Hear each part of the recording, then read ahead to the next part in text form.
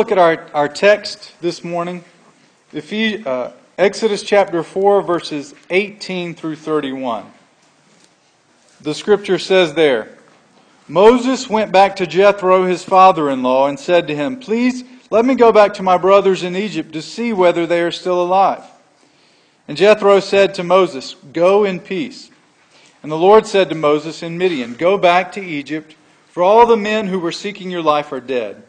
So Moses took his wife and sons and had them ride on a donkey and went back to the land of Egypt. And Moses took the staff of God in his hand.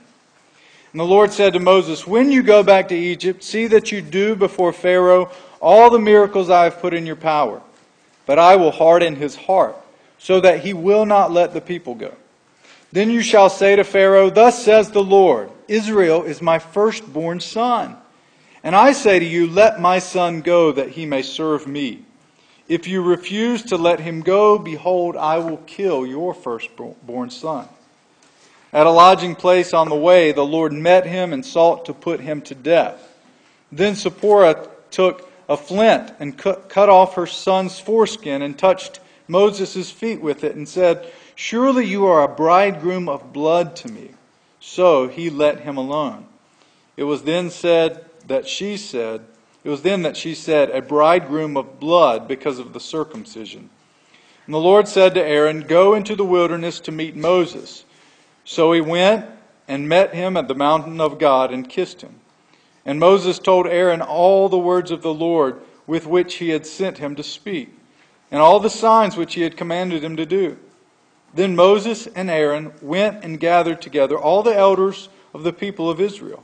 Aaron spoke all the words that the Lord had spoken to Moses, and did the signs in the sight of the people, and the people believed. And when they heard that the Lord had visited the people of Israel, and that he had seen their affliction, they bowed their heads and worshipped."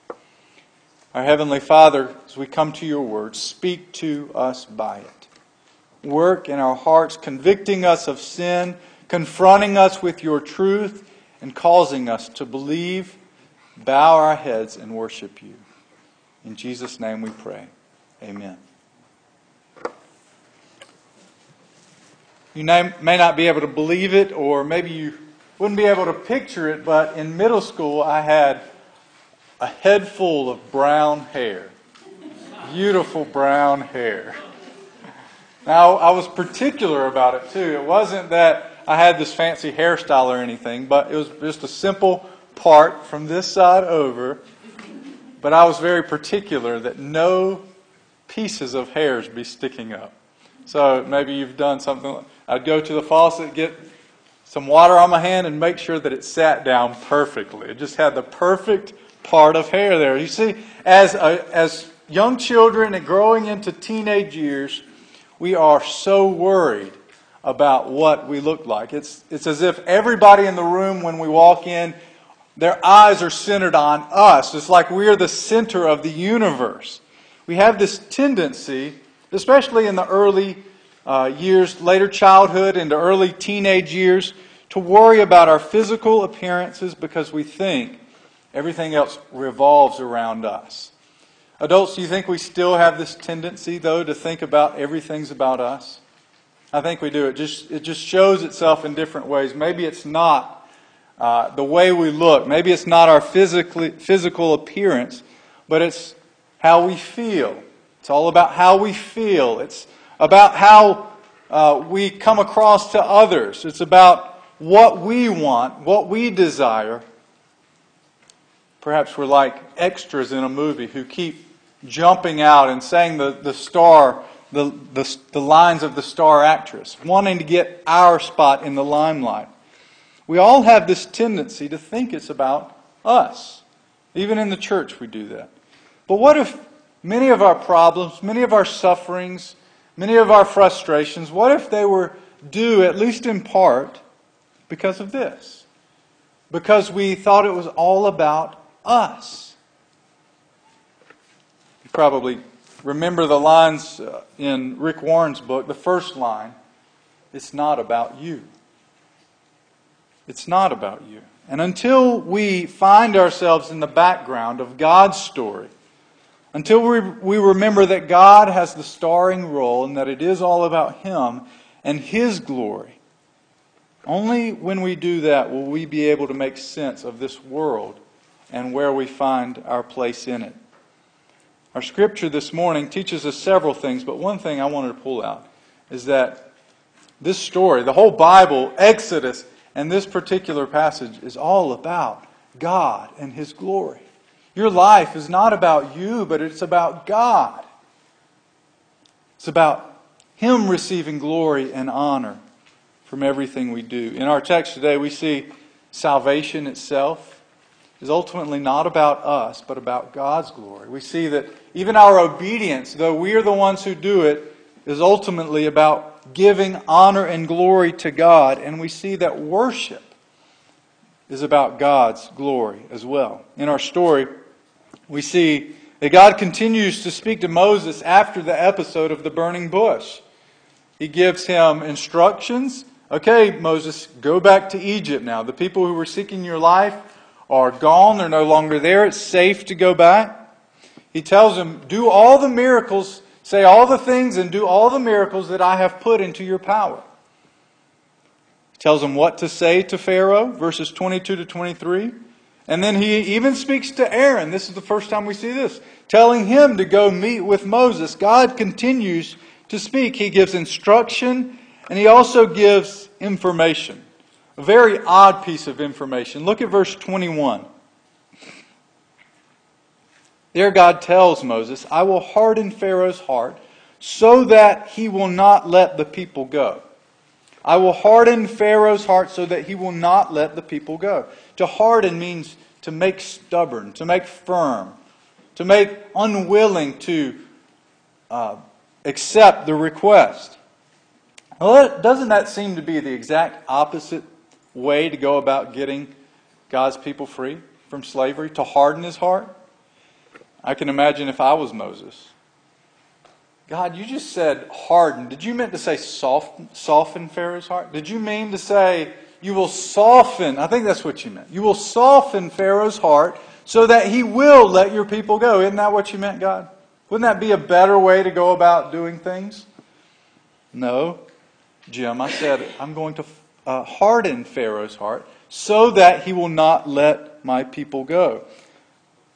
It's kind of like if cops were going on a rescue mission and they said, we're going to rescue this boy, but here's what we're going to do beforehand. We're going to make sure all the doors are locked secure so that nobody can get in and out. We're going to do that so that we won't be able to rescue him. Seems to be the exact opposite of what the Lord wants to do. But sometimes God works in ways that we don't understand. We can be sure of this. God is free to do what He wishes, even if we don't understand it. And in His freedom, He is working all things together for His glory.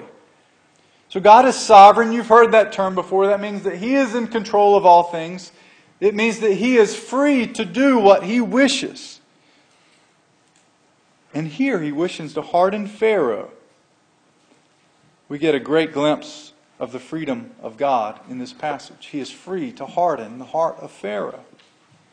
But He's also free in that He shows mercy to Israel. Verse 22. Look at that.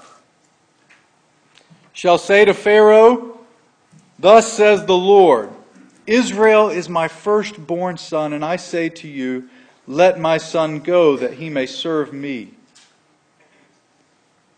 God shows His freedom in hardening Pharaoh and showing mercy to Israel.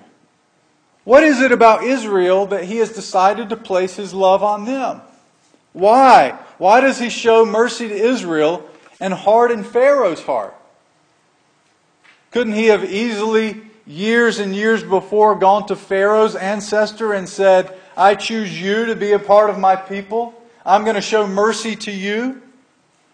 It's not that Israel was good in themselves. It's not that they were greater than all the other nations. In fact, in another place, it says that He chose them because they were the smallest. Because there was nothing significant about them. It wasn't because they were righteous. It was simply out of His good pleasure and freedom to do so. Years before, He had chosen Abraham and said, I am going to bless you. I'm going to make you into a great nation, and you are going to be a blessing to all peoples. And it was just out of His good pleasure. His firstborn son is what He calls Israel, even though He had adopted Israel years before. He now treats them with all the special privileges and rights of a firstborn son. All the blessings, all the inheritance. He tells Pharaoh, let them go that they may serve me. They will be freed in order to serve God. Turn in your Bibles to Romans, a part of the New Testament. Romans chapter 9. Romans 9 verses 14 to 18. And here again, he mentions Pharaoh in this passage, which is why I bring you here. We see the freedom of God at work in His hardening and in His showing mercy. Romans chapter 9, beginning at verse 19. Beginning at verse 14. Romans 9:14 and following. What shall we say then? Is there injustice on God's part? By no means, for He says to Moses, I will have mercy on whom I have mercy, and I will have compassion on whom I have compassion. So then it depends not on human will or exertion, but on God who has mercy. For the Scripture says to Pharaoh, for this very purpose I have raised you up, that I might show my power in you, and that my name might be proclaimed in all the earth. So then He has mercy on whomever He wills, and He hardens whomever He wills. God hardened Pharaoh for His own glory, to show His power, that His name might go forth among the nations. And He showed mercy to Israel for His own glory. May have seemed odd to Moses that this is the way he was going to do it, but God had a plan, and His plan would result in him receiving glory and honor and praise. The salvation of the Israelites was due wholly to God's grace, and it pointed back to God's glory. It's the same for us. God's greatness is seen in our salvation. Our salvation is ultimately not about ourselves, but about God and His glory. Do you see the greatness of God's grace in our salvation? We're like Israel. There's nothing in us, inherent in us, that makes us worthy of salvation. There's nothing good or righteous in us, nothing owing to our own merits or goodness, but it is completely God choosing to have mercy on us. This is a great mystery, but it's a great mystery that points back to the glorious riches of God's grace. While we were yet sinners, the Scripture says, Christ died for us. The Scripture says, Christ died for the ungodly, not for those who were worthy of it, not for those who were more intelligent to receive it, or those who saw that it was a better deal. Jesus Christ came to the earth and died for pitiful sinners like us. And it shows God's great mercy. Our salvation, even our salvation, is not ultimately about us, but it's about God having mercy on sinners. This shows us another truth. When it seems like God is doing something completely different than what you would expect or what you would desire, we should remember that God is sovereign and that He is working for His glory and for our good. When it seems like your loved one just will not turn away from their sin, they just will not straighten up, they just will not see the light and follow God, you can be sure that God is in control. And that as you pray for this person day after day, and as you continue to witness to them, you can be sure that God is working behind the scenes. He is in control, and He's working for His glory and for the good of His people. Ultimately, our salvation is not about us, but about God.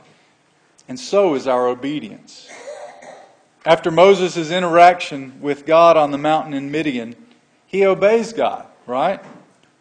Verse 20, Moses took his wife and his sons and had them ride on a donkey, and they went back to Egypt. And Moses took the staff of God in his hand, just like God had commanded him to do. This wasn't just a day trip back to Egypt. They were moving back to Egypt into enemy territory because God told him to.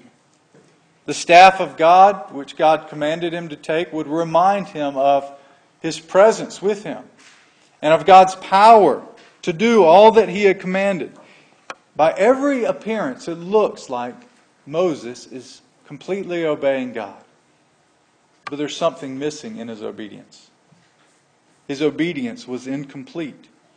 And there was at least one part in his life where he was not obeying the will of the Lord. It was this: he had not yet circumcised one of his sons. Circumcision was a covenant sign to Abraham way back when. When the Lord chose Abraham, He said, "You shall circumcise all of your sons, and this will be a sign that you are a part of the people of God, that you belong to me." This is a sign that God had placed His love on His people. If you didn't have circumcision, you weren't a part of His people. You were cut off from the rest of His people. You were cut off from God. And Moses had not fulfilled this command.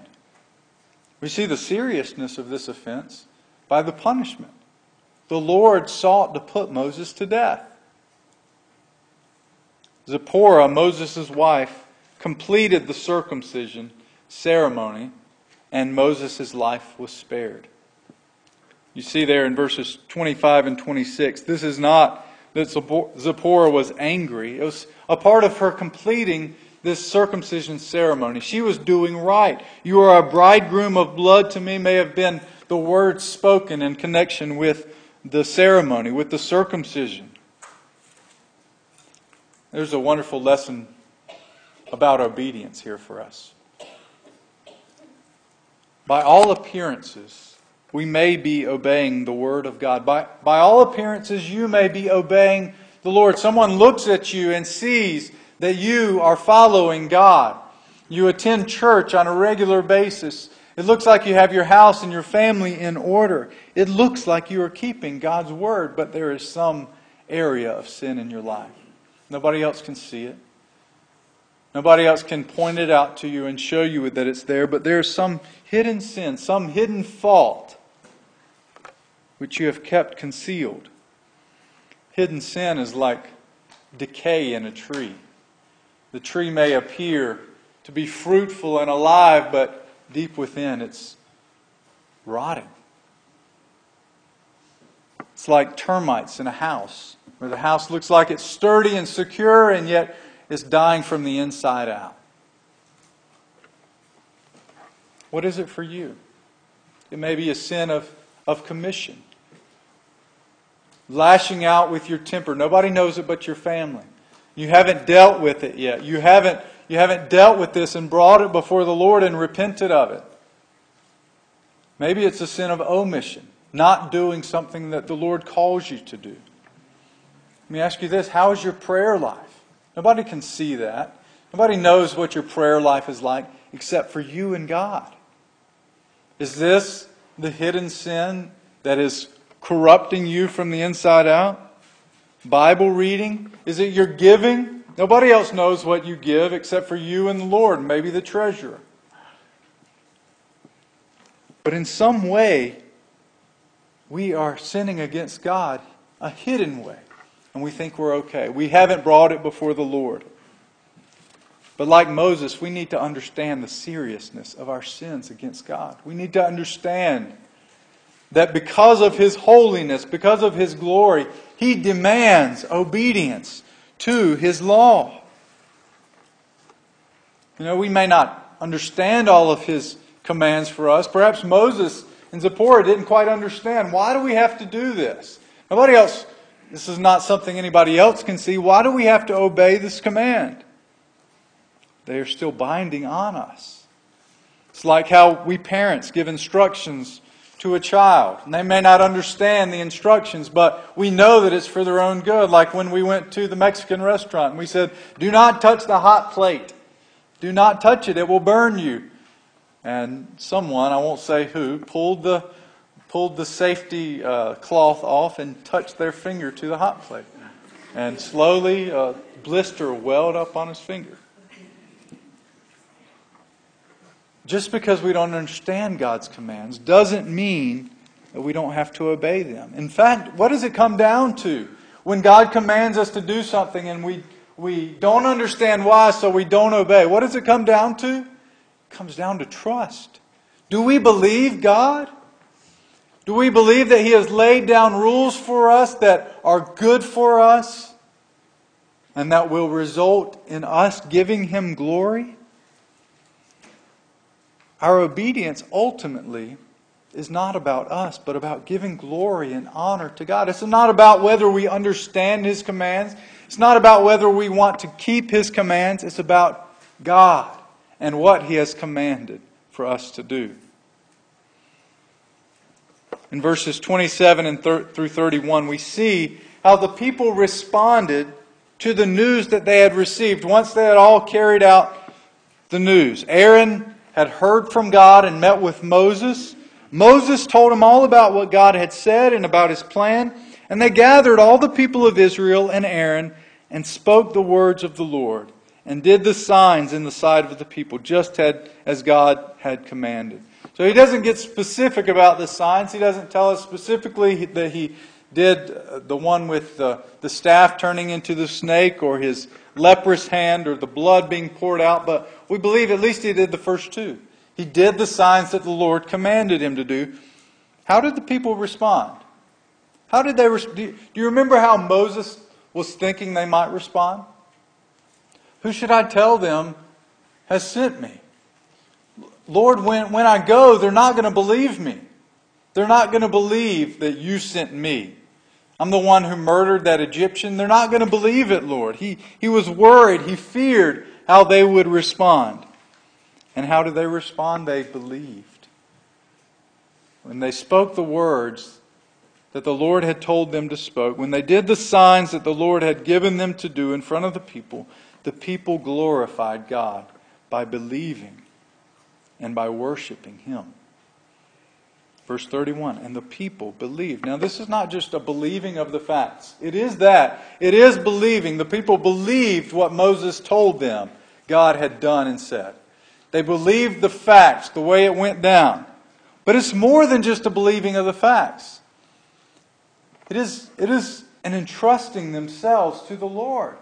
They heard this news and they gave themselves to the Lord. They believed in God. They believed in Him. They heard the good news of their Savior, and then they bowed their heads and worshiped God. To worship God in this way is to ascribe greatness and glory and majesty to God alone.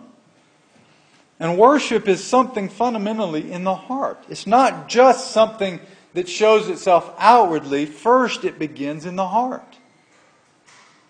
Something that you can't see always. It is a deep feeling of affection. A standing in awe of who God is and praising Him. Perhaps we could say this was a kind of conversion for the Israelites. They bowed their heads and worshipped Him. They haven't been rescued yet, but they heard the news that their rescue was coming and they worshipped the Lord. There would be times of testing. The people would waver. Even Moses would waver, but this at least is an initial response of belief. An initial response of believing God and worshiping Him. When we hear God's Word, when we hear the good news of Jesus, when we hear the Word of Christ to us, the proper response for God's glory is to believe and to worship. To believe what we had heard. To believe what the good news says and to worship God. It is a believing not just the facts, but an entrusting our hearts to Him, entrusting our lives to Him. That's what it means to believe. James says, you believe? Good. The demons believe and shudder. But the demons have no salvation in themselves. They do not entrust themselves to God. They do not give themselves to Him. They believe in God, but they do not entrust themselves to Him.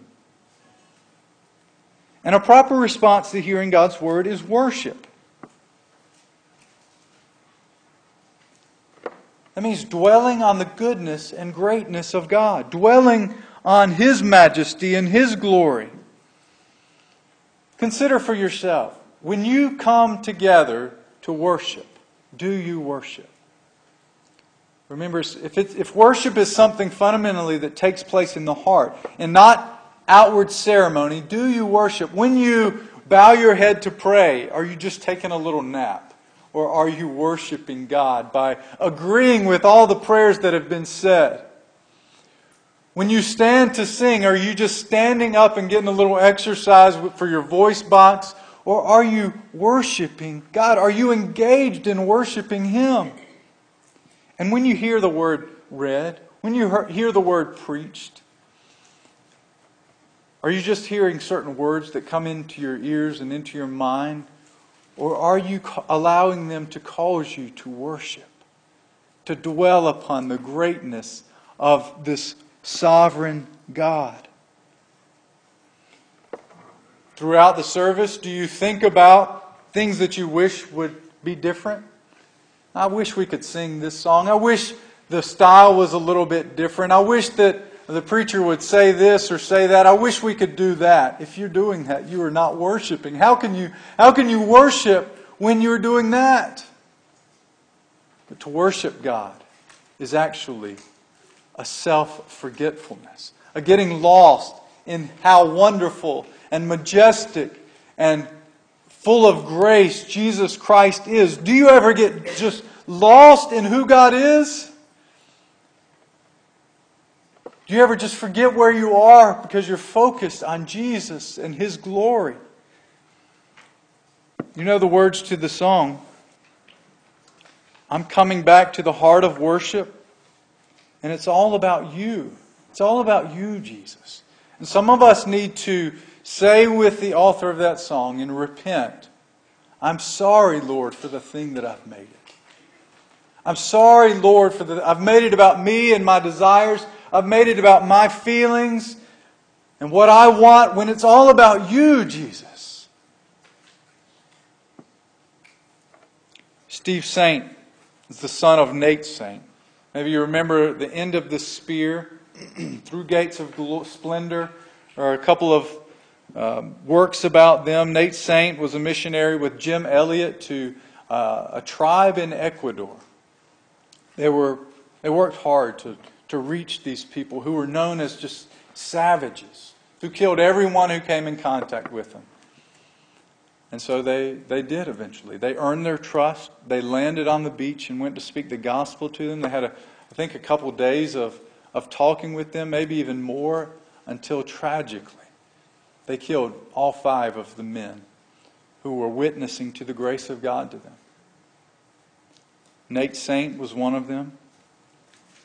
Steve, his son, has spent his life continuing the mission to those people, many of whom were saved as a result of their work. He spent his life trying to spread the gospel. And one of the unique ways that Steve Saint does it is by coming up with technologies so that those people, those tribes people, can more easily take the gospel to those who haven't heard yet. Coming up with different transportation technologies, different things so that they can get the gospel out.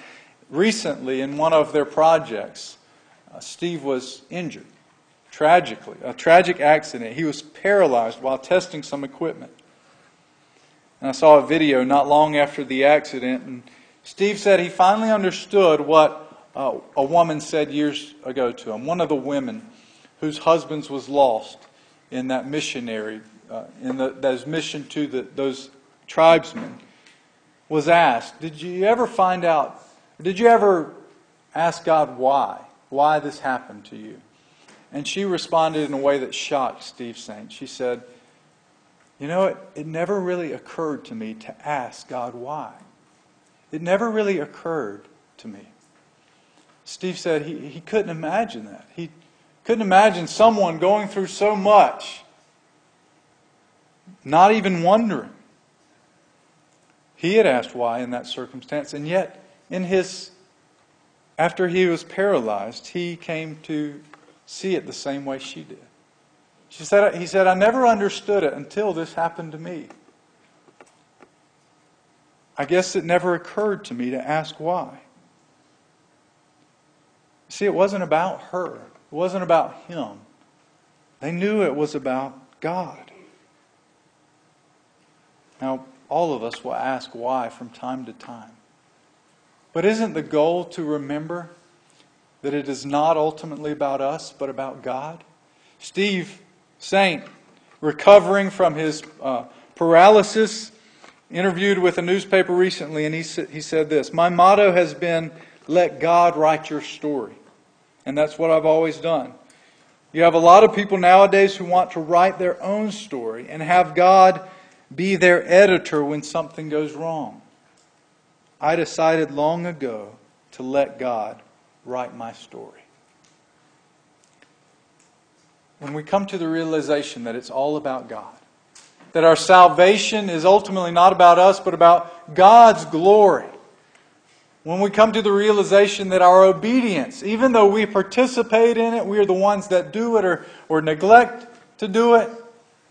When we realize it's about God, it takes on a whole new meaning. And we can obey, not trying to earn our salvation or earn God's pleasure, but doing it because of His greatness and graciousness.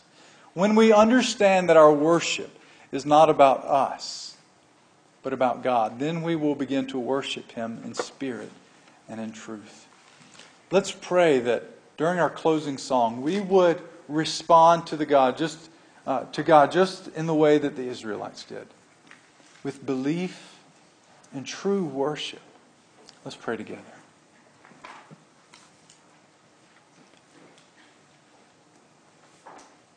Our Heavenly Father, we have made life about ourselves many times. We have made worship about ourselves. We have made our obedience about ourselves. We have made our salvation about what we have done and what we have earned. Yet when this text confronts us, we realize it's all about You and Your glory. So, Father, as we take this time to respond, I pray that You would work in our hearts. Just as You did that faithful day when we trusted in You, work in our hearts yet again to draw our eyes away from ourselves and to the Lord Jesus Christ. Calls us to understand that our growth in holiness will not come about by focusing on ourselves, but by focusing on Jesus. Calls us to understand that worship is only worship when our eyes are fixed on our Savior Jesus. And it's in His name that we pray. Amen. Let's stand together.